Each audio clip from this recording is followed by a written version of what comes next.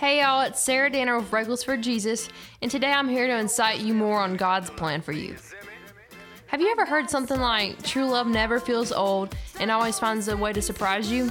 That's the kind of relationship God and I have, and it honestly leaves me speechless some days.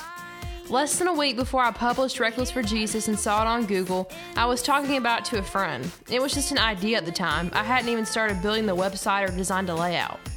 Then 4 days later in my dad's living room on July 20th, the dream became reality. I'm pretty sure I ran outside and circled the house twice. I was so excited. It felt like a fantasy. It absolutely makes my day when a person I'd least expect to read my post does, and then sends me a message telling me how much they need to hear it. If you haven't got the memo yet, here it is. If it's God's plan, He's gonna find a way.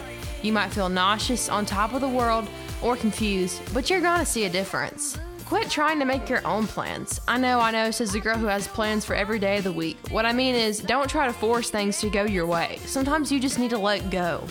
I realize not every path leads to a celebration running around your yard at 10 at night, but hey, it wasn't that simple.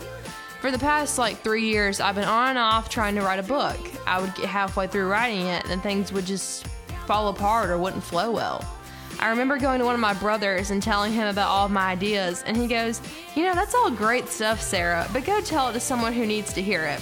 And I was a little shocked at his response at first, but he was exactly right. So I prayed like never before. I said, God, I've got something for you. I don't know exactly what it is, but I'm sure you'll love it. The Lord will never turn you down on service, and man, He gave me that idea to do a blog real quick. Is your dream not unfolding? Are you constantly getting frustrated by something in your way?